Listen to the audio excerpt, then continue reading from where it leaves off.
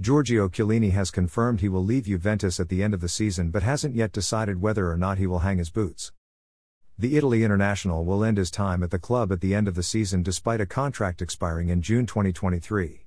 After the Coppa Italia final lost against Inter tonight, he confirmed that the next 2 games would be his last ones in a black and white shirt. "I haven't yet decided if I will retire or just leave Juventus," he said at a press conference attended by Football Italia.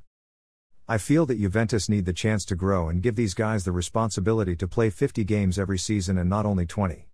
It's the right thing to do. I dreamed of finishing with a trophy, but I am happy because this is my choice.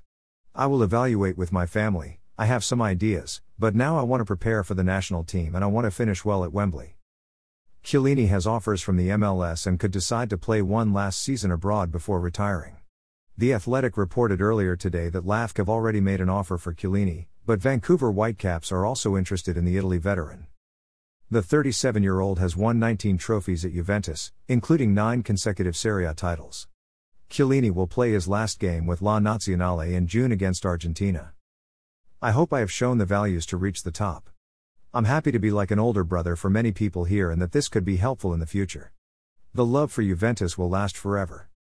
Juventus have finished their first season empty-handed for the first time since 2010-11, so what do they need to win a trophy again in 2022-23?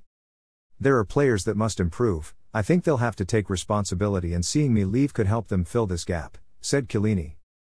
Andrea Agnelli and the family are the guarantees. Juventus is not an asset, it's a family business and the target is to win something again, starting from next season. Chiellini will play his last game at the Allianz Stadium on Monday when the Bianconeri host Maurizio Sarri's Lazio. Adapted to Football Italia.